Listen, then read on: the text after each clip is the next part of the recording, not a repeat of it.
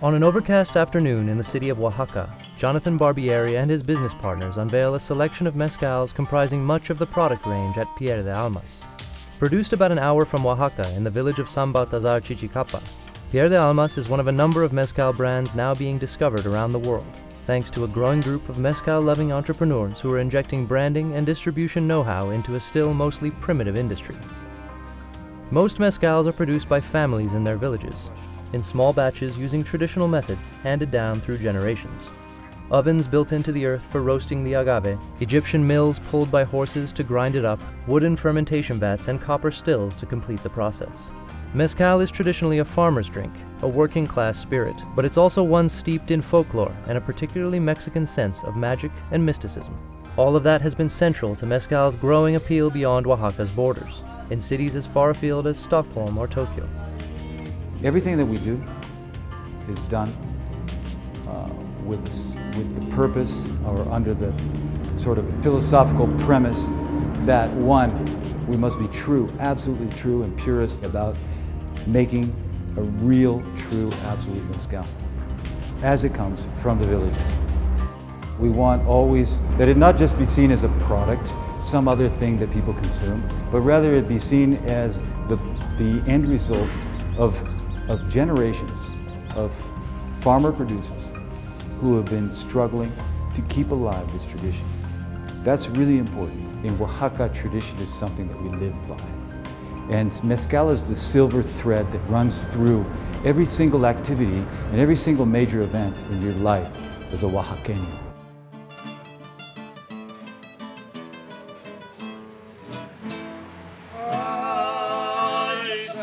Como dice el refrán popular mexicano, para todo mal mezcal y para todo bien también. Afortunadamente, ahorita en la actualidad el mezcal ha tenido un repunte. La producción de mezcal para nosotros es parte de una vivencia, es parte de subsistir.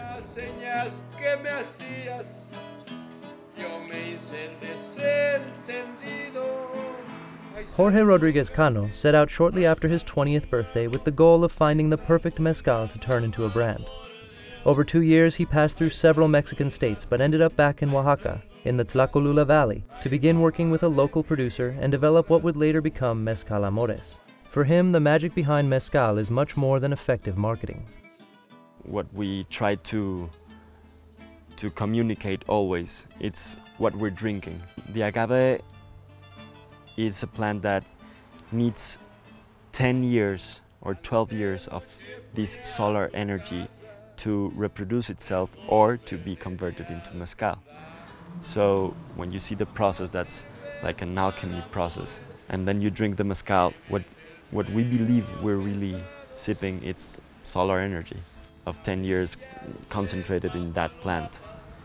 And we find it very interesting and beautiful. The world of mezcal is complex. There are 135 species of agave endemic to Mexico. Most of them occur naturally in Oaxaca, and much like wine, terroir is very important. Each palenque, or distillery, yields a distinct product with its own nuances and complexities of flavor. No hay una normatividad para decir tal temperatura se cuece el agave o tal temperatura se destila, no.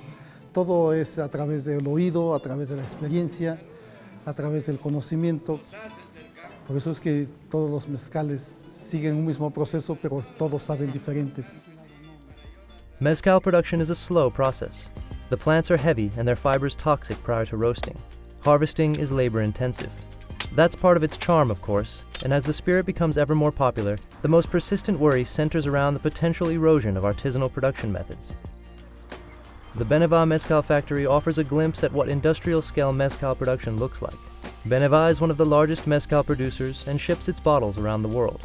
Its agaves are cooked in a large autoclave and yeast is artificially added to spur fermentation. Its ability to produce efficiently at scale is clearly good for business. Artisanal mezcal brands such as Amores and Pier de Almas are made to appeal to a discerning international audience, and exporting larger volumes would mean much larger profits. But scaling up the business isn't so simple if they want to maintain such a high threshold for quality and adherence to tradition. Our principal purpose in Mezcal Amores is that this product has to keep its quality. So in order to maintain the quality but grow the quantity, you have to do it step by step. These producers face many challenges, including difficulties with distribution and the complex bureaucracies surrounding it. But as mezcal awareness grows, it appears there's a strong demand for the real thing, and that's translating to success for these small companies.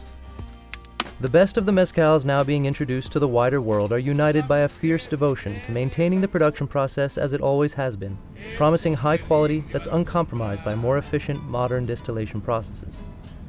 People naturally want to grow and evolve and have a share in what the 20th century has to offer. On a village level, we have the capacity to continue this tradition, handed down by grandfathers to their sons, to their grandsons, and to slowly expand on a family level.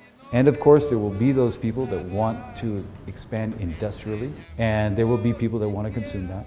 But on a craft distilling level, that is to say, mezcal artesanal, that we produce and that several families in the region produce, this will never change. For Monocle in Oaxaca, I'm Gabriel Lee.